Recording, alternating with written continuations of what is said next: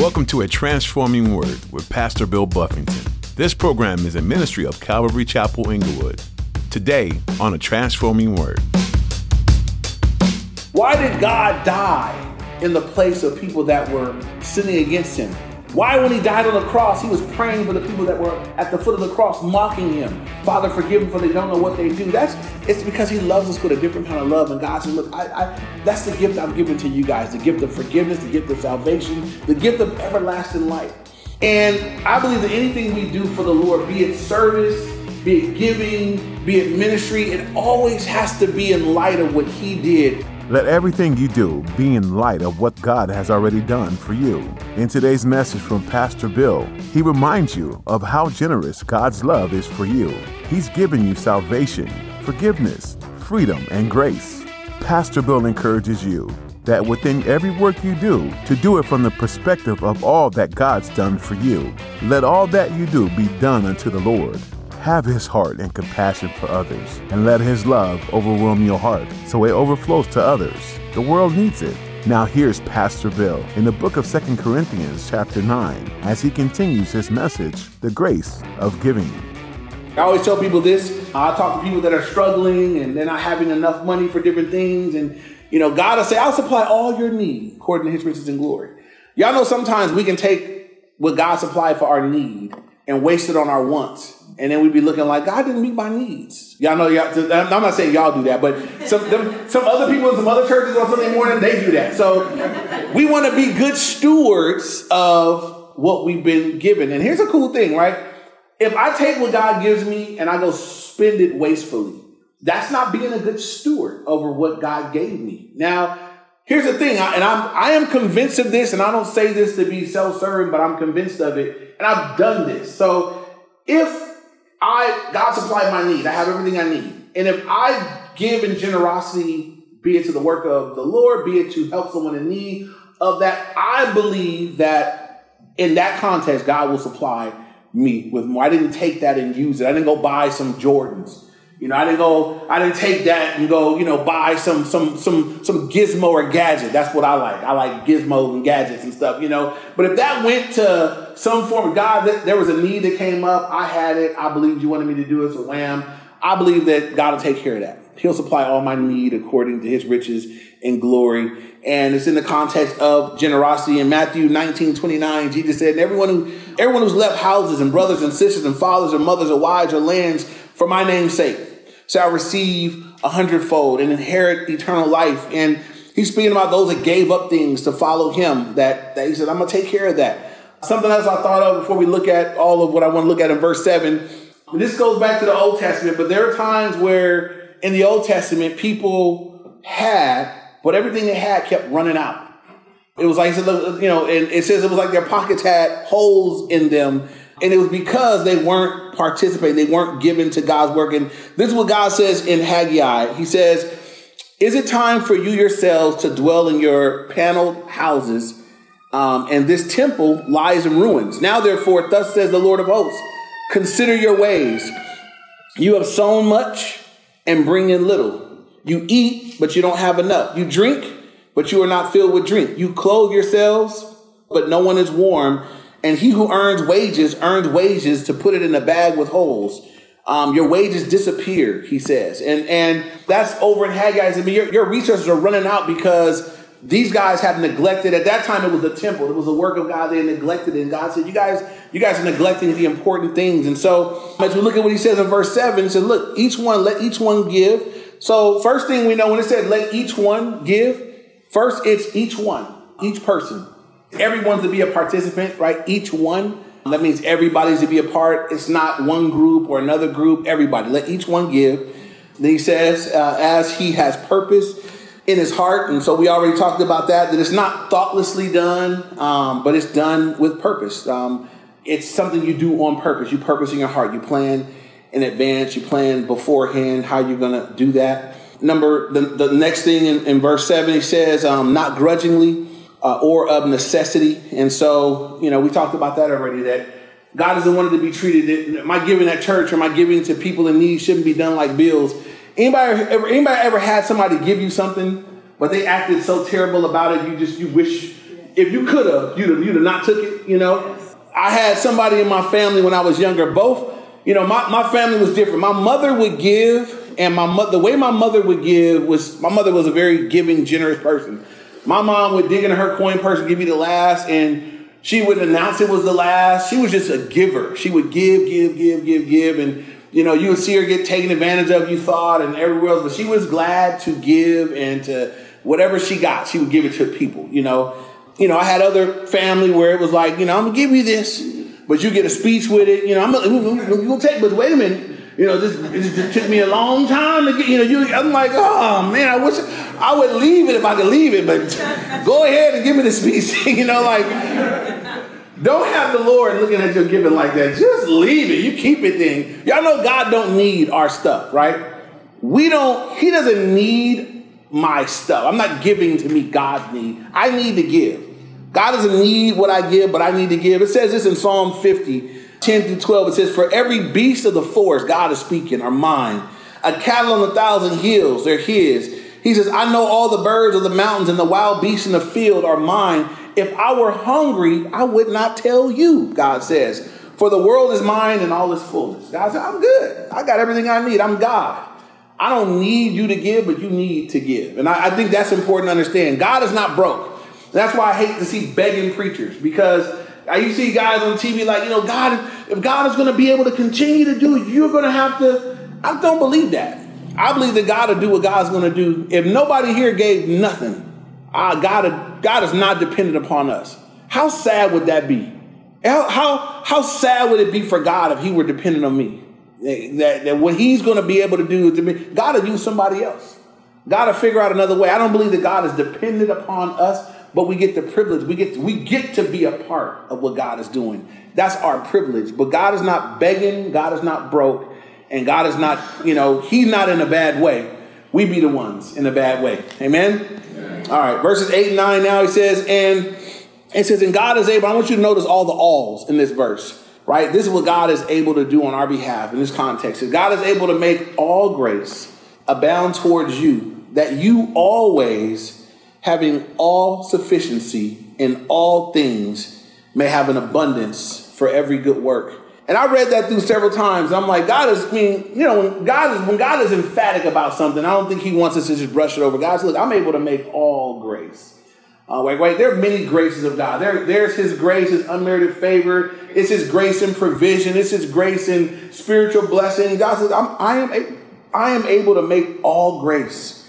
He's able to make all grace abound towards us. That always, right? If I always have all sufficiency, that means I'm never insufficient, right? God says always. You always have an all sufficiency. And I do believe that the work of God in the life of the believer, there's a contentment that a believer can have no matter what. You could be broke and content. You could be balling and content. Paul said, I've been abased, that's broke, and I've abounded. He said, I've learned in all ways to be content. Right?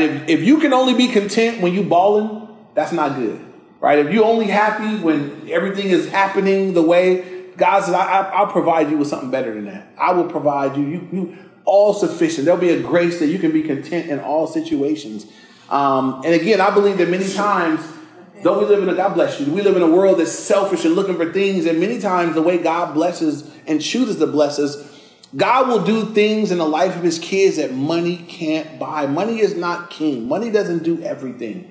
There are blessings that God can bless. There are ways that God can bless a person's life that are beyond what money can buy. You know, I look at this world, I look at some of the rich people, I look at their marriages, and how come rich people marriages can't work?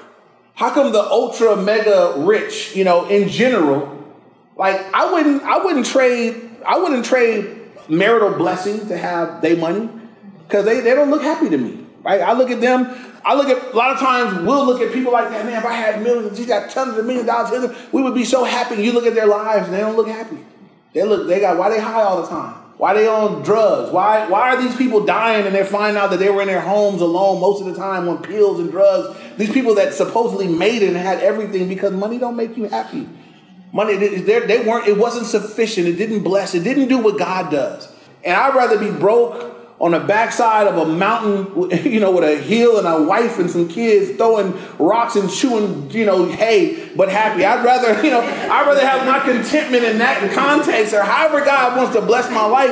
I wouldn't trade it for some stuff. And so we just have to be careful that we don't let the world in which we live begin to dictate. Because sometimes in a lot of Christian circles, we become just like the world. We start lusting after what they have, instead of realizing that we have what they need. They don't got what we need. I'm not lusting after your cars and your houses and your things. Y'all don't have Jesus. You're going to die, and where's that stuff going to be? Some people are going to fight over it. It's going to be in probate somewhere. You need the Lord. And sometimes we get that mixed up. Rather than realizing that, man, I pity them. Like, that's, they made it. They got everything they wanted. And they're like, sometimes that's the saddest place to be, is at the top of the hill, having achieved everything you hope to achieve and realizing that I'm still not content. I'm still discontent. I forgot. I think it might have been. I think it was one of our basketball guys. I don't want to say the wrong one, but I remember they won their first ring, and the interviewer came, and they were, everybody was celebrating and cheering. They were like, "So this is your first ring? You got your ring?" And the first thing out of their mouth was, "I'm looking for the next one." And I was like, "Man, already not enough." In the moment, couldn't even rejoice in that moment that I got my. Nope, I need another one. Because somebody else, Jordan, got more already. Somebody got one more than I got. I got to get one more. And it's like we don't want to be stuck in that. So be careful about the world in which we live, you guys. We want to be a witness to it. We want to be the light of Christ in it. We want to be generous like Jesus was generous in the midst of it. That's among ourselves as churches. That's to those outside as we pray and let the Lord, give us wisdom. But we don't want to be wrapped up in such a way where the world has us. It's got us locked up. It's got us in its clutches. It's got us wanting what it wants. And so, again, God is able to make all grace abound towards you, that you always, having all sufficiency in all things, may have an abundance for every good work. Verse 9, as it is written, he has dispersed abroad, he has given to the poor, his righteousness endures forever. Verse 10 and 11 now, it says, now may he who supplies seed to the sower and bread for food supply and multiply the seed that you have sown and increase the fruits of your righteousness, while you are enriched in everything for all liberality, which causes thanksgiving through us to God. Verses 10 and 11, Paul prays for them, right? Paul goes from teaching them, from giving principles to them. Paul's now praying for them. And this is what he prays. Paul says, look, now may he who supplies seed to the sower and bread to the eater, that's the Lord. May he who supplies everything to those in need, may he multiply the seed that you have sown and increase the fruits of your righteousness. Paul said, may he, whatever you sown out, may God multiply it. May it bear more and more fruit. May it go further than you first thought it was going to go. May God multiply what's gone out and increase the fruits of your righteousness, while you are enriched in everything with all liberality, which causes thanksgiving to God. Thanksgiving through us to God. And in the next, 12 through 14, he elaborates on kind of the results, what God does as a result of the, generous giving. These are the results of it. And so verse 12, it says, for the administration of this service not only supplies the needs of the saints, but also is abounding through many thanksgiving to God. And while through the proof of this ministry, they glorify God for the obedience of your confession to the gospel of Christ, and for your liberal sharing with them and all men, and by their prayer for you who long for you because of the exceeding grace of God in you. And these are the three things that he says are a result. One, needs are met. As you guys have given generously, needs get met. Needs of the saints. Things get taken care of. And that's one of the reasons we give. There are a lot of things that get taken care of as believers are generous, faithful, responsible, regular. It allows for needs to be met, for a church to be able to administer to needs that are met. It's God's system, it's God's purpose, in the same way in the Old Testament that all of the things that were the way God had dialed it in the Old Testament was that the people would give, all of God's people would give to the temple, and the temple would administer God's needs. They would take care of the priests and those that served. They would make sure that needs were met and things were taken care of. That was God's system. In the New Testament, God's system is that people, the believers, would give to their local church, that we would share in financially with those who feed us spiritually, that we would give where we receive at. And in that the church's needs would be met. And so that's God's system in the New Testament, that we would do so. And so as we do that, needs are met. It said the last part of verse 12 that it causes many to give thanks to the Lord. There's thanksgiving to the Lord as a result. There are things that people, as a result of the church having and being able to do what it needed to do, there are people that are giving thanks to the Lord. There's thanksgiving to God. And ultimately, it says that God is glorified. God receives glory as a result of it all. And so, we're wrapping up this section on giving, and I hope that questions have been answered. I hope that we've been clear on things. One thing that I was told I needed to make clear, we talked about it a couple times, and I wanted to just make it clear for us, the distinction between Old Testament and New Testament giving, tithing as opposed to offering. Because when we receive, we say, we're going to pray for tithes and offering. And while I don't believe as New Testament believers, we don't tithe under the law. We don't give like they gave in the Old Testament. They gave because they had better give, because God said so. And if they didn't, there was an issue. In the Old Testament, for the Jews in the temple, when they would give, there were two areas to give. There was the tithe that they had to give, and they also had the opportunity to give free will offering. They had opportunity to do that. For New Testament saints, everything we do is free will. Everything that we do is out of it's as the Lord has prospered us. Now, so the question was, and I want to answer it, like, do we tithe, right? Do we give a tenth? The tithe is a tenth of everything that we have. This is my personal belief. This is what's on our website under the grace of giving, as far as our position on this. I'm not comfortable saying where God hasn't said. I wouldn't come to you guys and say, you guys have to give a tenth. If God said so, I would say so. I would come and say, you have to give a tenth. This is what I would say, though. As I compare the old and the new, and we said this already before, but for the benefit of those that weren't here, in the Old Testament, God said, don't murder, right? In the New Testament, he said what? Don't hate somebody. That's not less, that's more. In the Old Testament, God said, don't commit adultery. In the New Testament, he said what? Don't even lust. Don't even look at her like you want her. That's not less, that's more. In the Old Testament, God said, you guys have to give a tenth. Now, here's the other thing. In the Old Testament, if you violated that command to murder, then under God's law, you were to be killed, right? In the New Testament, if I break that command to murder, do I get killed?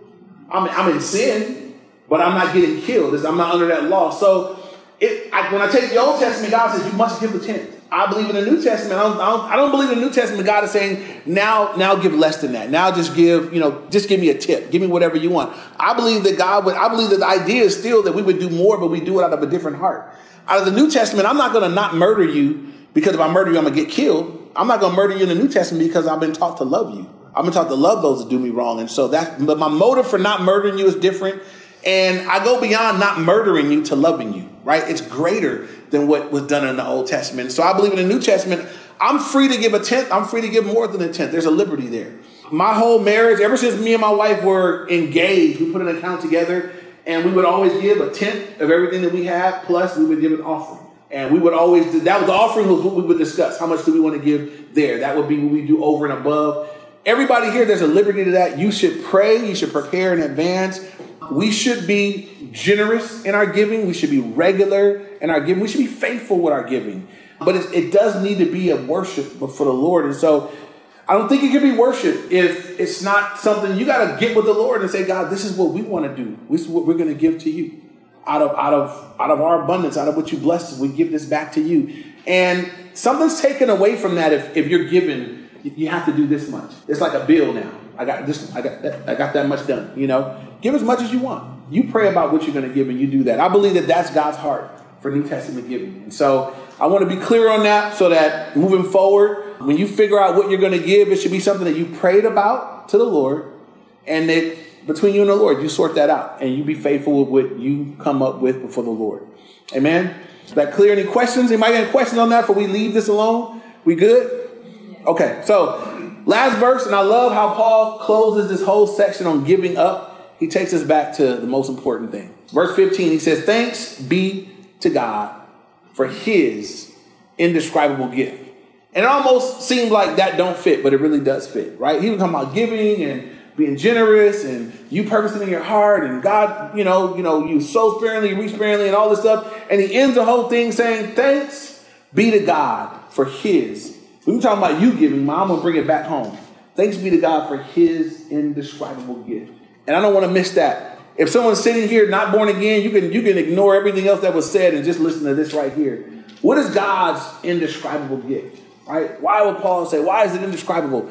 God's gift is obviously it's Jesus Christ. And that's the gift that God has offered us. Whenever the Bible speaks about the gift of God, it's speaking about what he's done to save us. And it's indescribable because it's hard. Like even though we can explain it in some sense and we got a sense of what it is, we can't fully explain why does God love sinners, right? Why does God love unlovely people? Why does God come after people that aren't looking for him? Why did God die in the place of people that were sinning against him? Why, when he died on the cross, he was praying for the people that were at the foot of the cross, mocking him. Father, forgive them for they don't know what they do. It's because he loves us with a different kind of love. And God says, look, that's the gift I'm giving to you guys, the gift of forgiveness, the gift of salvation, the gift of everlasting life. And I believe that anything we do for the Lord, be it service, be it giving, be it ministry, it always has to be in light of what he did. We're always responding, right? We wouldn't tell you, give so God will love you more. Right? I'm already loved by God as much as I can be loved by God. I never deserved His grace, but I am loved by God. I've been forgiven by God. I've been received by God. And anything I do is in response. God, I serve in response to what you've already done. If I'm giving, I give in response to what's already been done. But he says, man, thanks be to God for his indescribable gift. And God is our example in everything. The one that gave everything, right? God the Father gave God the Son. God the Son, he gave himself. They gave the most that they could give. I couldn't imagine giving a son, you guys. And I don't just have one. I got two. I got 2 sons and 2 daughters. I couldn't imagine giving any of them up for a bunch of people that don't like me. Can you imagine that? I wouldn't give my kids up for people that love me. I definitely wouldn't give them up for people. You don't even like me. No, I'm giving up my kids for you. And that's on a good day. You know, like I couldn't imagine that, but that's what God did for us. Right? He gave up. That's what God the Father that gave up his son for us, that we could be forgiven, that we could be right. For God the Son, for Jesus, right? He gave all that he was for us. But he gave it up for us. Like God didn't give himself for us when we were worshiping him. You know, we weren't sitting here all nice and focused at church, just loving the Lord. Like, I'm going to die for them. Look at them. They love me so much. I'm going to do this. The Bible says that while you were yet sinners, Christ died. So you take yourself back in your mind, maybe not, but you go back to your worst place. To the worst time, the worst scenario, when you were the grimiest you ever were, God says right there, that's when I picked you. When you were at your worst, I loved you then. And I picked you then. And I died for you then. So you could be saved. So you could be mine. That's why it's an indescribable gift. And so while, yes, we focus on the grace of giving and the fact that we get to be a part of giving is a grace that God would enable us. But he gave first. He gave everything. If I ever forget how to give, I need to spend some time with Jesus and look at how he did. He was generous. He was gracious. And he did it many times for people that didn't deserve it. And so we need to be thankful for that. And so as we wrap this up, again, I saw this in one of the books I was reading, that the word here that Paul says, the indescribable, the word indescribable, it's the only place in the Greek New Testament that is here. Some believe that Paul made that word up just to go right here. That there is no, we're not going to have words that sufficiently describe his gift. But we know it was a good gift. We know it was gracious. We know it was generous. We know it cost him everything. And we know that we benefited from it significantly. And there's never been a better gift given than that gift, the gift of eternal life. And so we need to be thankful for that. Blessed to be a recipient of it. And may God help us, you guys. May God help us to be like him. That his character would be formed in us, that we would be a loving people, a generous people, a giving people, that all the results, that God would be glorified, that needs to be met, and that people would be blessed.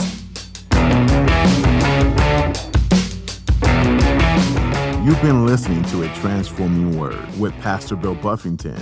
Today's message from the book of 2 Corinthians is available to listen to again on our website. Just visit calvaryinglewood.org and click on Teachings. Otherwise, you can download our mobile app to listen to more messages. Search for Calvary Chapel Inglewood in your app store. If you're looking for a place to connect this weekend, we'd love for you to join us for church. Look on our website for the latest information on service times and locations.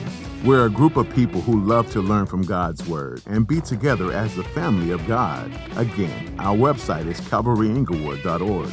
As we looked into the book of 2 Corinthians, has it caused you to think about whether you honor your leaders? It's clear in this book that Paul felt disrespected as a leader, and there were some who did not make it a joy for him to serve in leading them.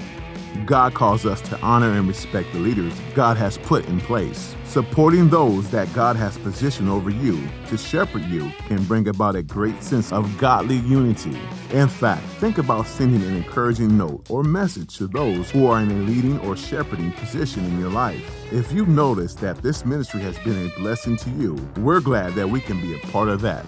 Would you be praying for a transforming word? As the message goes out, many listeners may be hearing about the Lord for the very first time. Pray for open ears, soft hearts, and changed lives. Thanks for your support of a transforming word.